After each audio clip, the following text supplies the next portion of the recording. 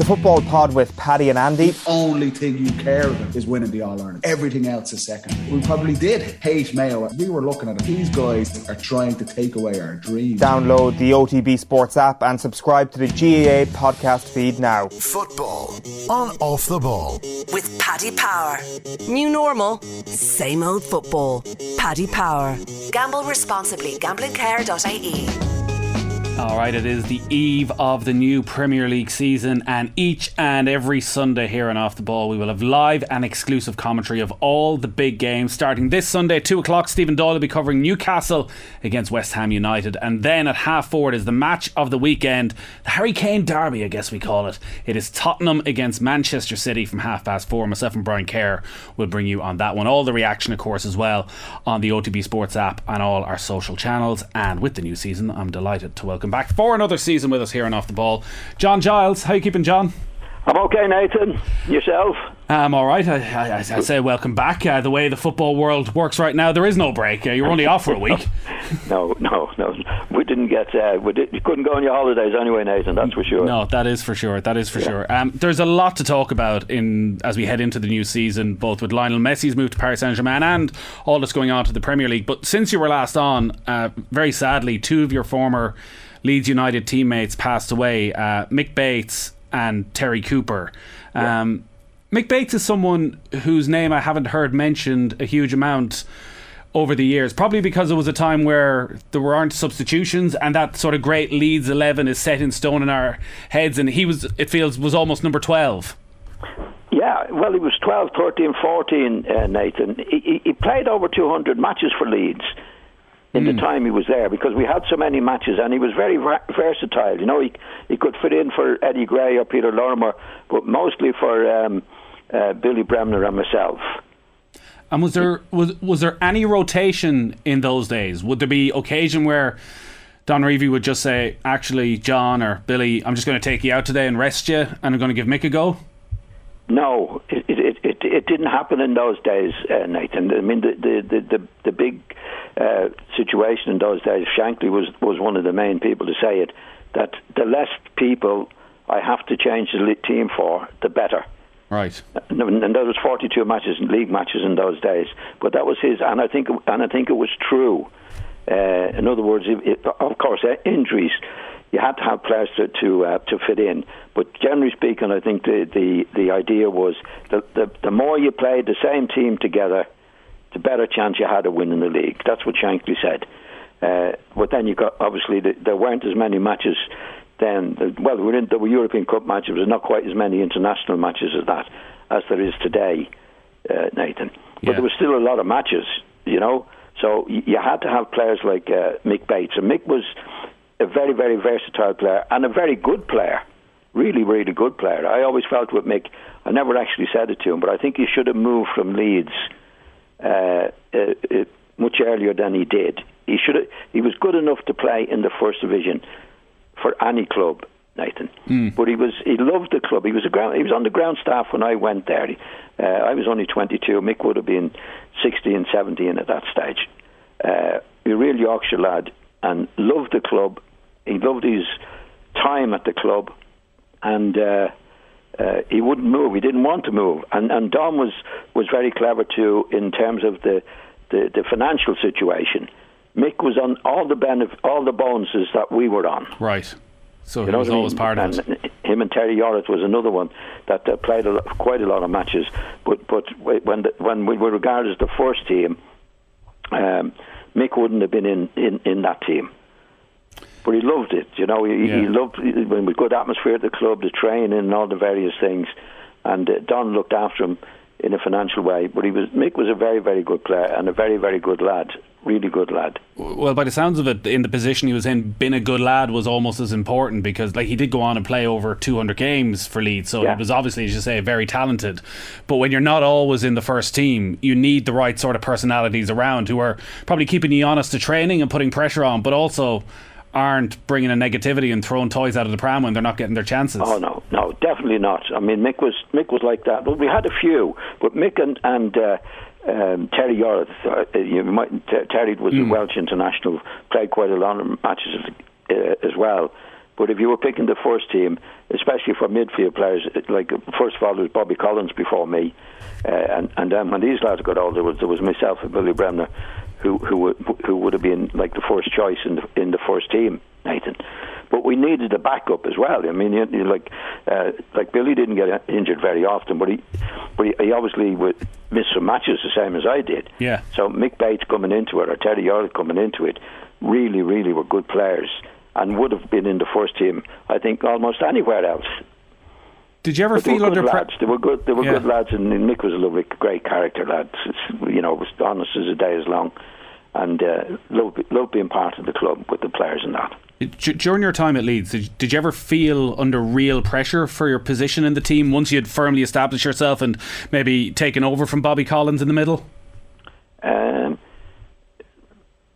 Not. I don't want to be big-headed about it, but not really, Nathan. I was with Don. I was never dropped out of the team until very, very late in my career. I had an injury, a long injury, and I came back and I wasn't playing very well, and they left me out. But generally speaking, I wasn't left out of the team, and certainly there was no way Billy was going to be left out of the team. Don, I think Don liked me, but he loved Billy. Yeah. And there was never any chance of complacency setting in? No. Well, to be honest, Nathan, when you're a professional footballer, you should never be complacent anyway. Yeah. Players are.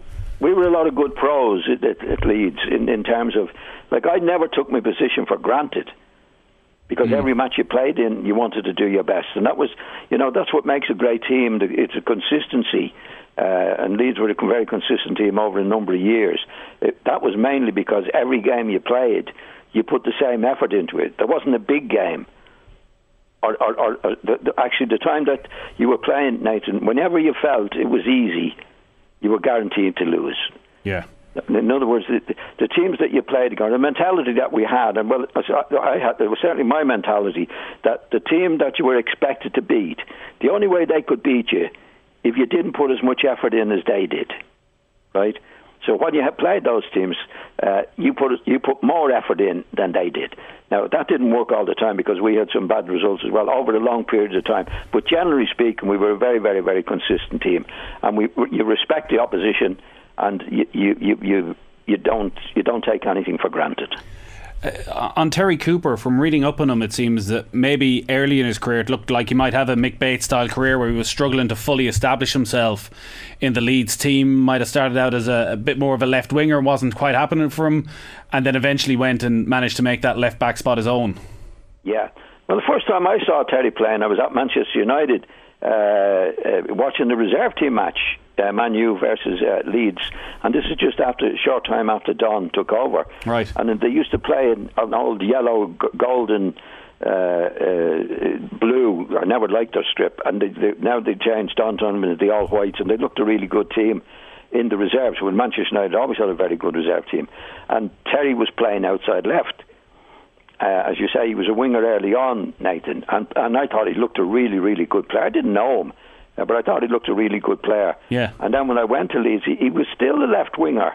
Willie Bell, a lad called Willie Bell, was the left back. And Don did that with a lot of players. He said, right, we'll put him to left back and see how he goes from there. Because generally speaking, lads with talent, the further they go back, the better chance they have because they're facing the ball. And Terry was a perfect example of that. Right. Got into the team, stayed in the team. But another terrific player, Nathan, in terms of, he played for England, as we know, and you had like in those days you didn't have wing backs, but you had attacking full backs. So when Terry got into an attacking position, he was originally a left winger, and he was able to beat players, Nathan. Right. Which is unusual. You get a lot of people with attacking full backs, good, but they won't beat players. But Terry could beat players. He was an exceptionally good player. Really, really was. He was established in the England team, and then he broke his leg later on, and really never recovered from it. He didn't really get back into the Leeds team, and he went to Middlesbrough from there. But a top class player. Yeah, he was, and a top class lad as well. Yeah, I was going to ask, in terms of personality, what type was he? He was good. He was a real Yorkshireman. Obviously we had a few Yorkshire lads playing, and they're all considered to be a bit dour, right, and dogged. Yeah. Now, Mick Bates was a Yorkshire lad as well. He was like that, Mick, dogged. honest. Terry was the same. Really, really, every time he went out to play, that was it. And that was the atmosphere in the club at Leeds. That's what Don Revie created, an atmosphere with everybody. But Terry was a local lad, and Mick Bates was well, he wasn't, he was the Yorkshire lad, and Mick Bates was a Doncaster lad, but really made up the panel. Terry got into the first team, got in the England team. He was a star man in the World Cup in 1970 in Mexico, Terry Cooper. Yeah, starting left back. Yeah, he wasn't making it on the left wing. Well, we had a few players. We had a lad called Albert Johansson, and then Eddie Gray came along. Well, Eddie was a midfield player, and couldn't get in the team because of Billy and myself, and Don put him on the left wing, where he was sensational everywhere. Eddie. And Peter Lorimer was the same. Peter originally was a midfield player, Nathan, that finished up on the right wing. Yourself and Bremner's brilliance created some wonderful wingers for Leeds. The fact they couldn't oust you from your position. Yeah, well, that's what Don did. They were good players, so he said, right, we'll put Eddie played on the left wing and Peter on the right. Peter scored, I don't know, it was 270 goals for Leeds from the right wing, and he wasn't. And Eddie was a natural, another brilliant player, as we know, would dribble past people. But Eddie would have been his preference definitely would have been to play in midfield. Right. And when you talk about Terry Cooper there as, a real attacking fullback, like there's almost a view now that the fullback role has been transformed in what you look at, say, Alexander-Arnold has been doing, or Robertson and João Cancelo at Manchester City, that they spend almost all the game in the opposition half, almost pushing right up to their penalty area, and not as much thought as putting into the defensive side of it. When you look at Terry Cooper, was he ahead of his time? Is that what he was doing, or was it actually defender first and foremost, and the attacking side was just a bonus? No, the defensive side was the main thing. Right? But what they did in the old days, they now, as you know, with Alexander and a lot of the fullbacks, they're actually ahead of the ball when the ball's on the other side of the field. Right, they're already there. Now, I don't think that's necessary. To be honest, I'm not a wing back man. I don't like it. I don't think it's necessary, because if you have Terry Cooper and we had Paul Reaney as well, they would have attacked as much as these fullbacks are attacking today. Yeah. Nathan, to be honest. Right. At the right time. They weren't designated wing backs, they were fullbacks. But if you're a fullback like Terry Cooper was, and the ball goes to Eddie Gray on the left wing, then he's on the overlap. Do you know what I mean? Yeah. It doesn't stop him with his defensive duties if it's in the right way. And would you, if you say you take the Liverpool example, if Alexander-Arnold goes forward, maybe Henderson might step across from midfield and cover him if he is caught out of position and provide that defensive cover.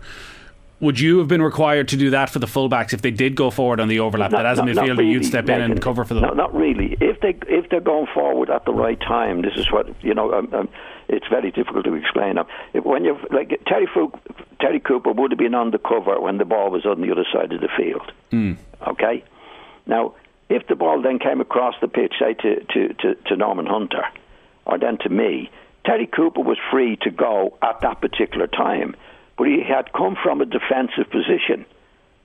In other words, like if you see, I think what good managers do, you make the most of what you have in terms of that. So when Terry Cooper it was a fullback, right, and he was defending, and he had to defend, right.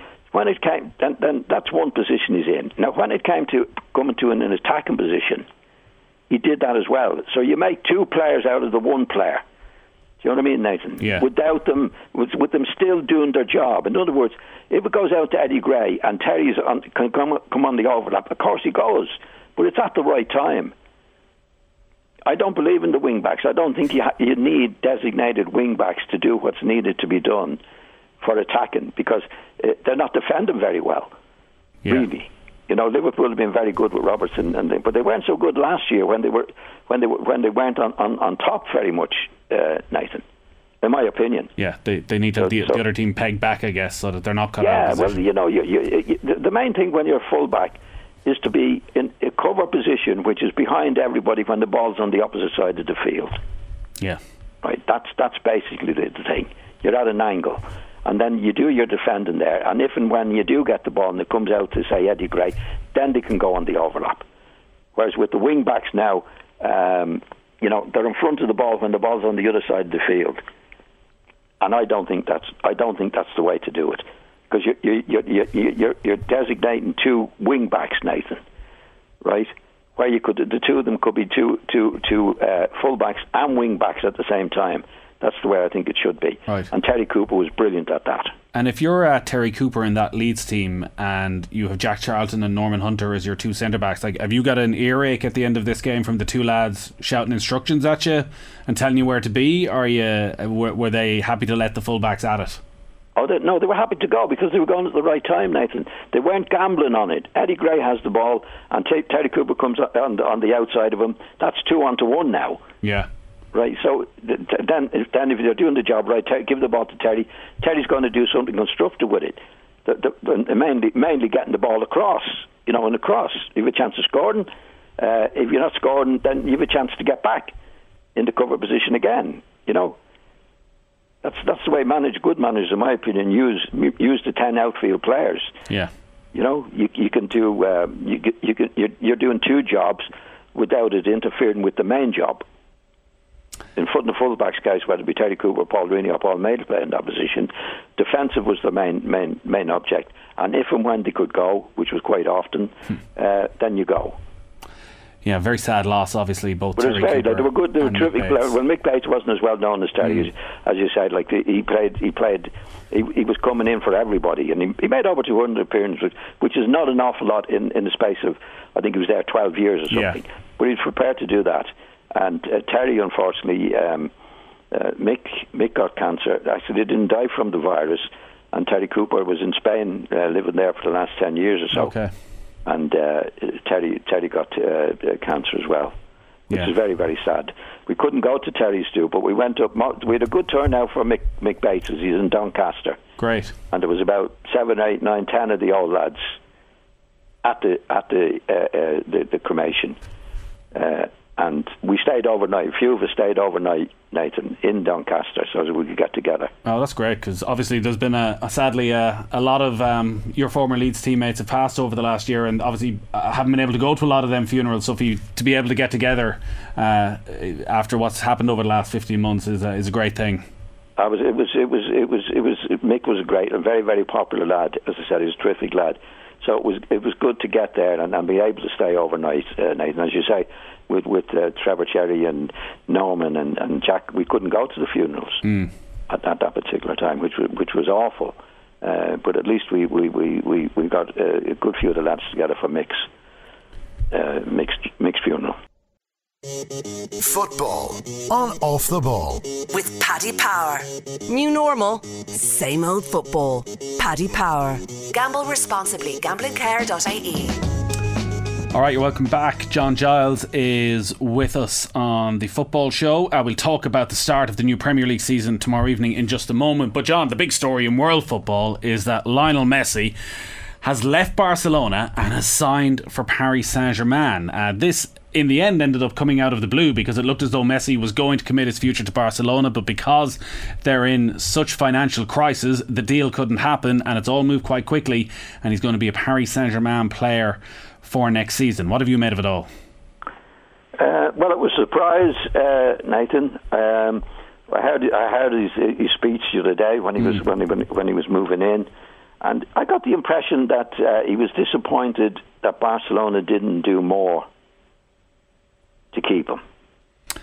Yeah. I don't know the details, Nathan. I know it was a money situation, but I definitely got the impression that that something could have been done. Yeah, it does seem as though they were in such massive financial debt because of the deals they've done over the last few years that even if they had tried pretty much everything, they had left themselves in such a position that they couldn't afford Messi. That even if they sold all the players they want to sell, which just shows what a mess it is behind the scenes at Barcelona. And it clearly you could see from the tears that he most definitely didn't want to leave. But no. Even I wonder, Nathan, could they have done something to make it a longer contract or a contract after he finished playing?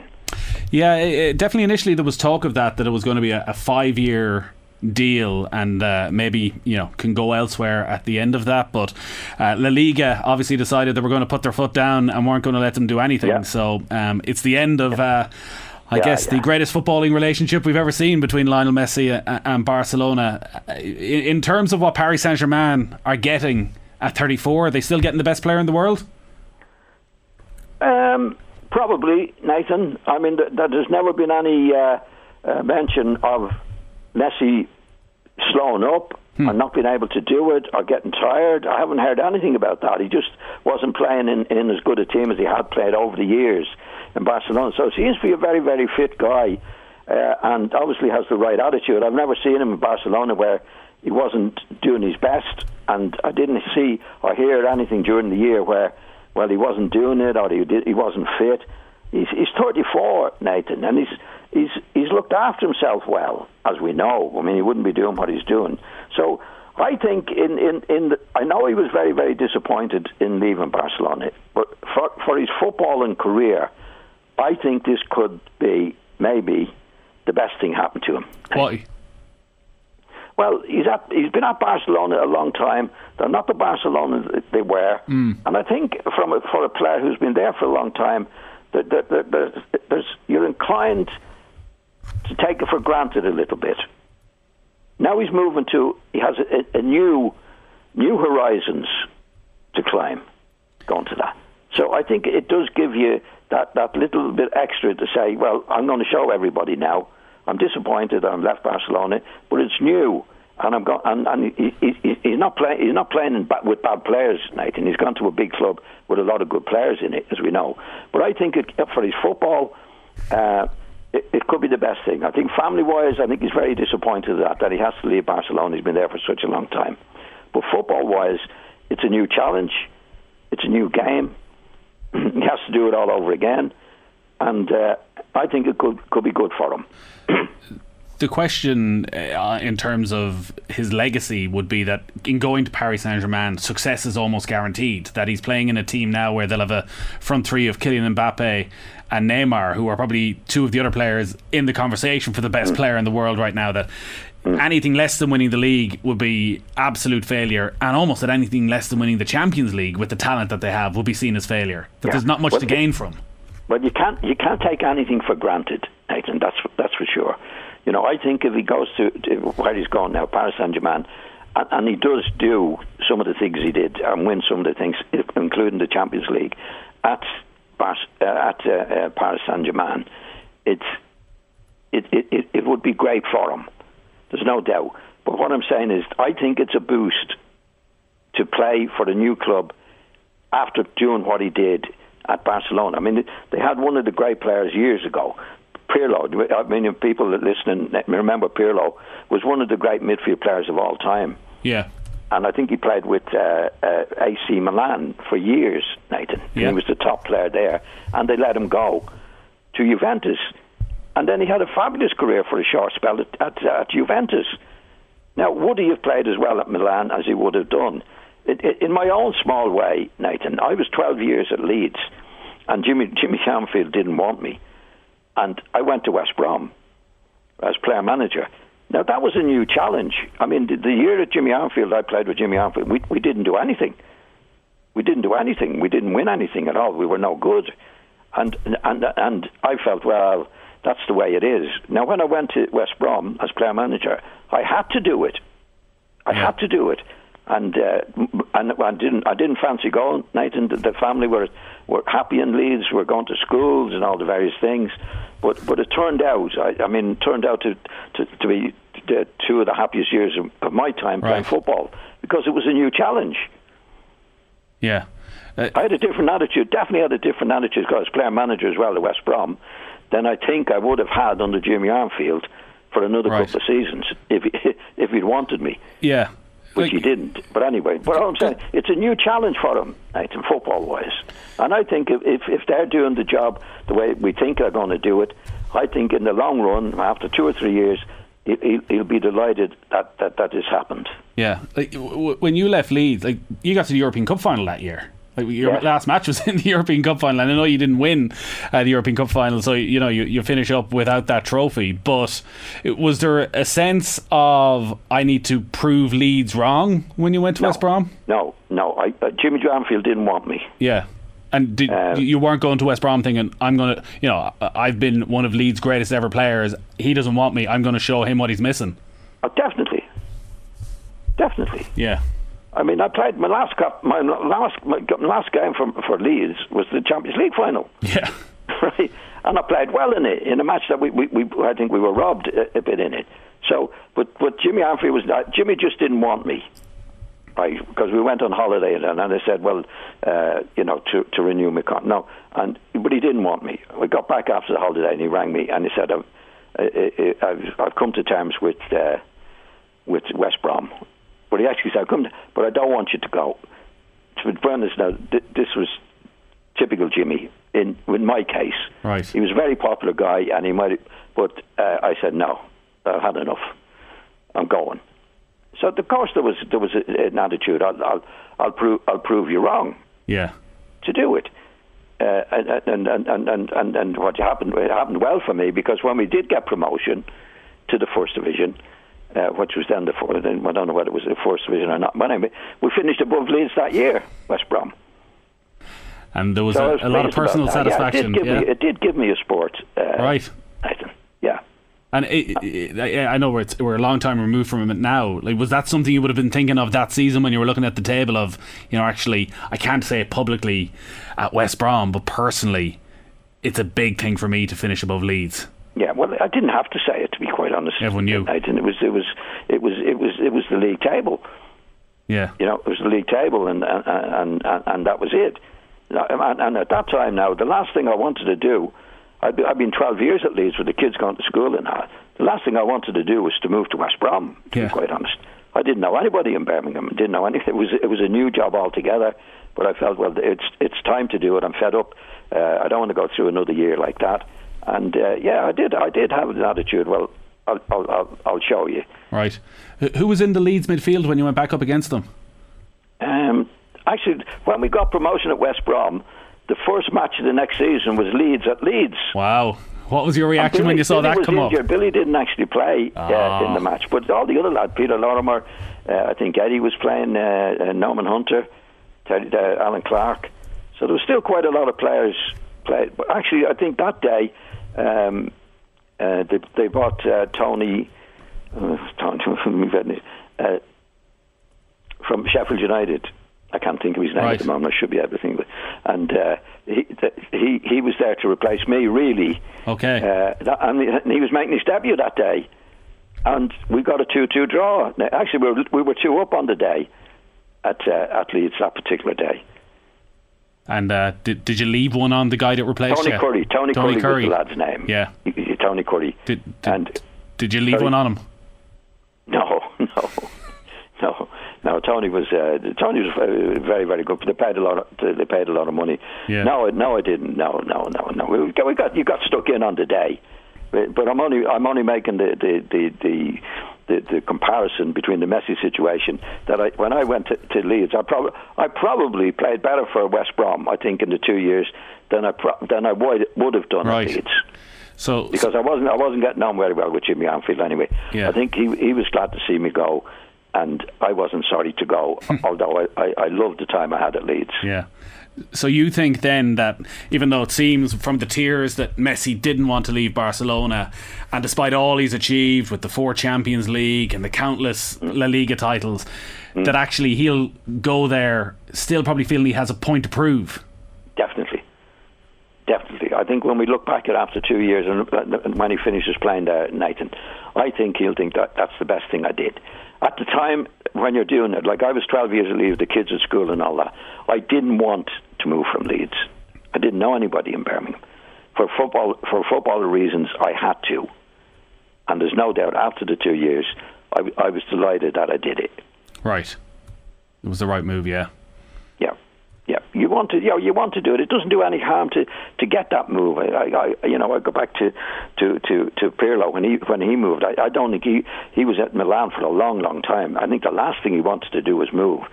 But when he went, he went and did it. Because you want to show everybody, well, I'm not finished. You know, that's the way you are. I think most footballers are like that. I'm going to show that they made a mistake there. So that is obviously going to be the big move in terms of world football this year. The big move for English football still hasn't happened. Harry Kane, will he stay at Spurs? Will he go to Manchester City? As luck would have it, it's our live game here on Off the Ball on Sunday, on the opening weekend of the Premier League season. The two of them meet at the Tottenham Hotspur Stadium, and the new Spurs manager Nuno is saying that Harry Kane is back in training today and is available for selection. Do you think Nuno should play him? No.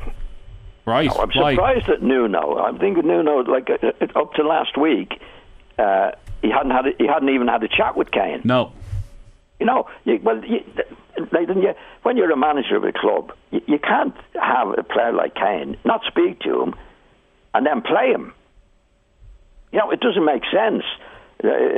I'm surprised at Nuno, because maybe he's under instructions from Levy, the main man there. Is to say, because I heard him made a few comments where, you know, I want him back in the team. Well, the fact is, I mean, everybody want him back in the team, but the situation that's happened here, Harry Kane has gone out on a limb to say, I want to leave. And he's the manager. I mean, ultimately, the players are playing, Harry Kane or anybody else is playing for the manager. You know, they're not playing for Levi. So I can't understand where he's coming from and the statements he's making publicly. I mean, the first thing he should have done was get in touch with Harry Kane himself to see what the picture is, you know, see what the story is on that. Because he's the manager. Yeah. How can he not talk to Harry Kane until the last minute and then expect him to play and play well for him? You know, it just doesn't make sense. But considering Kane's importance, there's no question he is Tottenham's best player, and it's the first game. It's going to be a packed house. The new stadium is going to be full. It's against the champions, the team that he's meant to sign for. That actually, do you not want him out there? Do you not want to show him the love of the Tottenham supporters and show him what he still has if he stays at the club? But he knows that, Nathan.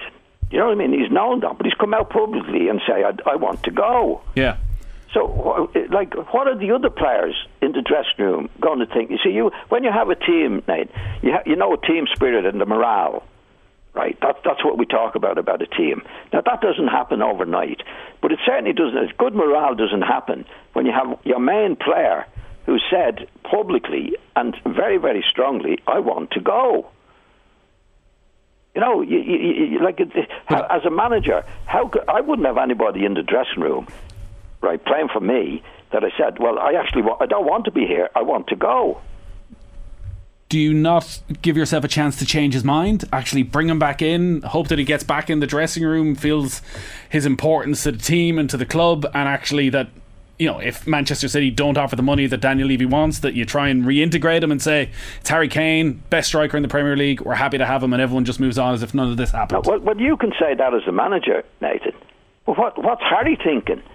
He's not going to go along with that. If Harry is saying, and he said very, very publicly, I want to go, and I want to go to Manchester City. He's already said that. We all know that. So you can't just put him in the dressing room with the rest of his teammates, and he's going to suddenly say, well, I've changed my mind, lads, I'm not going. That's not going to happen. So what happens then if Tottenham refuse to sell him and he doesn't leave? Like, would you be worried about his performance levels this season if he ends up staying at Tottenham? Well, definitely. Definitely. I mean, your heart has to be in it, Nathan. I mean, it's an old saying. Your heart has to be in it. Your heart has to be in Spurs or any team that you're playing in to really have the morale. And he's the main man. He's the captain. He has no relationship with the manager from what we can see. And you expect him then to go out and be the Harry Kane that he was. It's just not possible. Like, to do your best for a football team, Nathan, you have to believe in it. You have to believe in the manager. You have to believe that they're going to do well. This is what you want to do. And Harry has stated publicly in a big way, I don't want to be at Spurs. Now, what are the rest of the lads in the team going to think? Harry's in the dressing room with them. He was captain. I don't know if he'll be captain again. And here's a guy who's a main man, and he doesn't want to be here. It's an impossible situation from the manager's point of view, Nathan. I mean, you either leave him out altogether and see, well, is he in time going to publicly say, privately say, I made a mistake, I want to play for this club, and I'm committing myself to the club. Like, you can't put him in the team until he actually makes that statement. Right. Nathan. You just can't. I mean, all the other lads are there. I mean, I think the fellow players now would resent Harry's position. Right. He doesn't want to play for us, so we don't want him in the dressing room. We're all together. This is the morale of the team. This is what we have to do. Yeah. It's an impossible situation. I can't see him playing.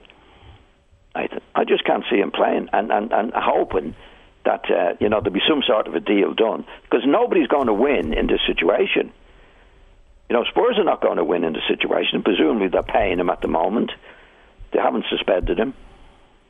Harry Kane wants to go to City. City are waiting.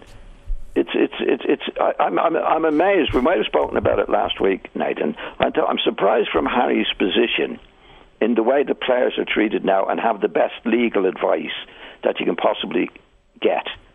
That Harry is saying that it was it discussed? What's the word they were using, Nathan?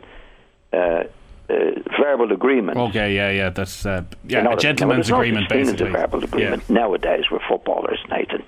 Like, if you have the best solicitors, you get it in the contract that Jack Grealish got, right? That if the club comes in with 100 million, which Manchester United did, he's allowed to go. Now, I'm amazed that Harry is saying there was a verbal agreement where they have the best of solicitors, that in the agreement, when he was signing it, in the 5-year agreement, that a similar situation in the contract as Grealish. In other words, if somebody comes in with 130, 140 million, I'm allowed to go. Yeah, it's going to be an interesting few days. Firstly, as to whether he plays at the weekend, and also to see what happens between now and the end of the transfer window. You mentioned Jack Grealish. Since we last spoke, that deal has gone through. He is the most expensive signing in the history of British football. £100 million. Is he worth it? Yeah.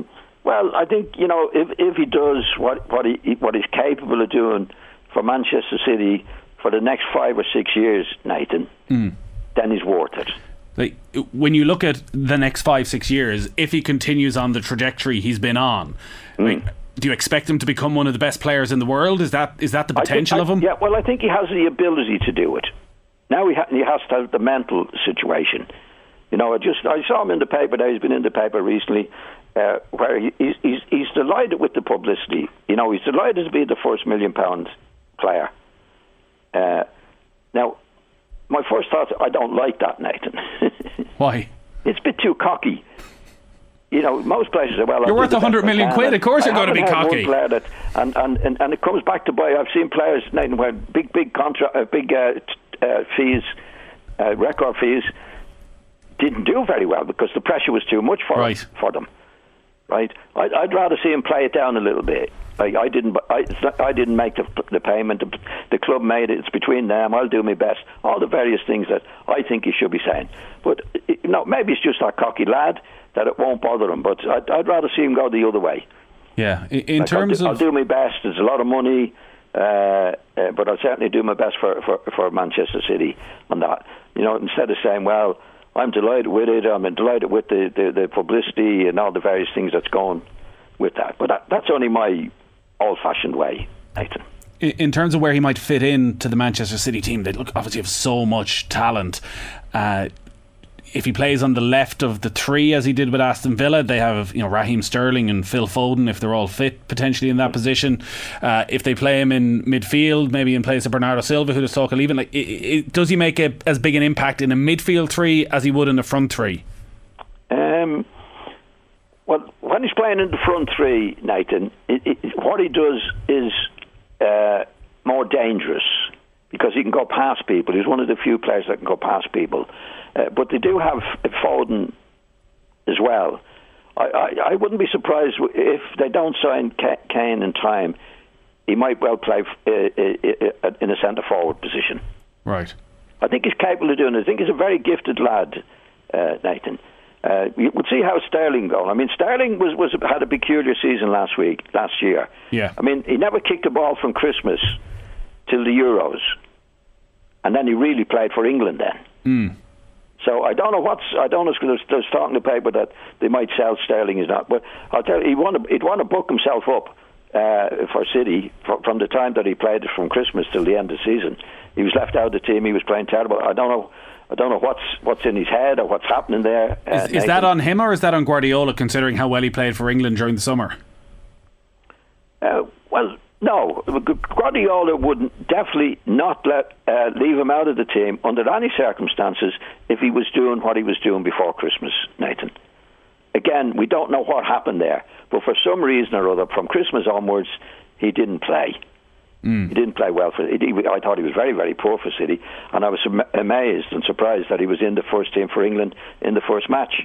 But anyway, then he played really, really well. So we'll have to wait and see what happens there, Nathan. Yeah. But I wouldn't be surprised if Grealish, if he did play, they talk about a false number 9. Yeah, where they played De Bruyne at times last season. Yes, I think he could. I think Grealish could play anywhere, to be honest, and give you game.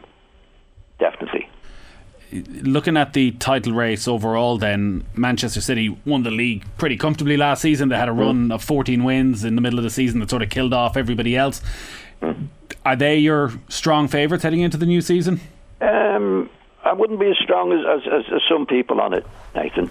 I think Man U should come into it now. Solskjaer's under pressure now. He's made 2 big signings. I think he has to come into it now. Chelsea under Tuchel, I'm not so. I think they're very, very good. They got the centre forward they need. I still think they're a little bit doubtful at the back. Yeah, there were certainly several occasions last night in the Super Cup final where there were mistakes. Maybe it's early season mistakes, but there were a lot of mistakes.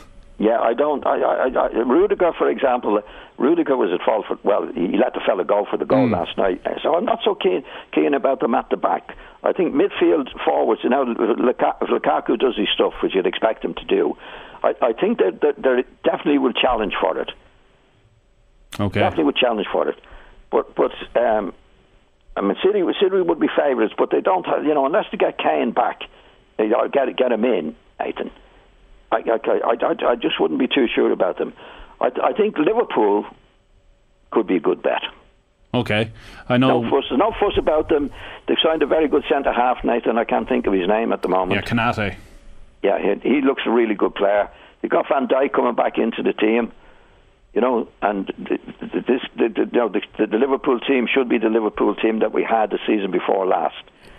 That, for a lot of people, is actually the worry, it seems, for Liverpool, that the team of 2 seasons ago is 2 years older now, and that maybe that team had their time and that they haven't rejuvenated the squad enough, even though they brought in Konate and Thiago in midfield and Jota, that they need something else, that with all the signings that everyone else has made, that Liverpool have stood still a little bit. I don't think so, Nathan. I mean, this is not an old team. If you look at all the players that they had 2 years ago, starting with the goalkeeper, the 2 fullbacks are excellent. They got Van Dijk coming back into the team. They've got the centre half coming into the team. They got the lad from Wolves last year. Salah's not 30 yet. I think they could be if you consider Liverpool dark horses. I think they could be a real threat. I think it'll be a different Liverpool team to the team we saw last year, Nathan. Right. What's the key for Liverpool then? Is it getting the energy levels back up? Is it playing with a bit of confidence? Is it having the crowd back at Anfield? What do they need? Is it just keeping everybody fit? Because last season was a catastrophe for long periods. Well, I think last year, Nathan, they were poor at the back. All the centre halves got injured, and they had Henderson playing at the back. They were conceding goals that they never conceded before, really. And I think that now with these 2 players coming back into it, Nathan, they'll be as strong as they ever were the season before last. I mean, you still got Salah and Firmino and all these lads up front. I don't think any of them are 30 yet, and they'll want to do it, Nathan, themselves. Yeah, they'll want to do it. That was a bad season for them last season, but I'd be surprised if Liverpool would be the dark horses at the moment. What about Manchester United? You touched on the investment. It looks as though they've made 2 really strong signings that will improve the first 11 in Jadon Sancho and Rafael Varane. Are the two of them enough to bridge the gap? Are there still areas of the pitch where there might be question marks? Well, there's always question marks, Nathan. But I don't really think Solskjaer is that good a manager, Nathan. Simple as that. Yeah, I think he's not a Klopp, he's not a Guardiola, he's not a Tuchel. You know, he just isn't. And you need these guys to drive them along. And I think there's a lot expected of him now with the players that he's got in. I think the squad that he has now, is capable of doing it. Yeah, but he has to do it now. I was wondering with Solskjaer, and he's clearly not one of those three managers, but is he perfectly suited for Manchester United in a way? And that there does seem to be a real calmness about Ole Gunnar Solskjaer. That for all the club have gone through, too calm. You want Klopp to be getting at them, or Tuchel to give them a telling off, and demand more from them. That's what I think. You see Tuchel since he went into Chelsea. I mean, demands everything. Right. I think Guardiola does it in his own. He's a bit quieter, but he definitely demands everything. Yeah. And Klopp, there's no doubt. Klopp, I think they're scared of Klopp at Liverpool, and that happens with a lot of managers. A lot of managers like that. Some of the great managers. I mean, look at Fergie in his time. Shankly in his time. Jock Stein. I know for a fact the players were scared stiff of these guys. Busby had it in his own way. He was more gentlemanly about it, but there was no nonsense with him. And you don't see a steeliness in the background maybe that we're not seeing with Solskjaer? I don't see it. Right. I don't see it, Nathan. No, I think he has now a group of players that are capable of winning the Premiership, capable of winning it. But I think if Klopp or one or two other managers that Tuchel had the players that he has now, I would fancy them to have a better chance of winning the Premiership. I know you said it a few times last season, a man who you wouldn't mind, you probably would be upset actually if he was Manchester United manager, is Marcelo Bielsa. We need to get a word on Leeds as well. Like, they wowed everybody at times last season. There was a bit of inconsistency there, but there were some sensational performances, and the energy that they brought to the Premier League. Can they back it up this season? Well, sometimes it's more difficult, Nathan. Sometimes I'd be surprised if it happens with Bielsa, but if you see what happened to Sheffield United, for example, they finished, well, they were going for a European place, and then they got relegated. You have that second season syndrome, as they call it, where lads come up and they're scared stiff, coming into Premiership, and then they have a good season and say, well, it's not as difficult as I thought. And then you have a bad season. It's not unusual. He hasn't bought many. I think he's bought one or two players at most, Bielsa, this season. But he's done one of the big jobs. I mean, coming up, the two teams that came up with him, I think, went down, or they were very nearly gone down. And he finished about 7 or 8 in the league last year, which was remarkable. With the players that he has in relation to what Manchester United have as players. I think if he had the players that Manchester United have and got them playing in the way that Leeds played with the players he had, I think he'd be sensational with those players. Yeah, there's a lot to look forward to. You might even get back to Elland Road this season. Yeah, all being well, Nathan. All going well. It'd be nice to go back and see Eddie and a few of the lads that are left, Nathan. We'll keep our fingers crossed now that we'll have a better year this year. Here's hoping, next John. Year. Look, it's great to have you back for the new season. John Giles with us every Thursday night. We'll talk to you next Thursday, John. Yeah, thanks, Nathan. Speak to you then. The Football Pod with Paddy and Andy. The only thing you care about is winning the All-Ireland. Everything else is secondary. We probably did hate Mayo. We were looking at it. These guys are trying to take away our dreams. Download the OTB Sports app and subscribe to the GAA podcast feed now.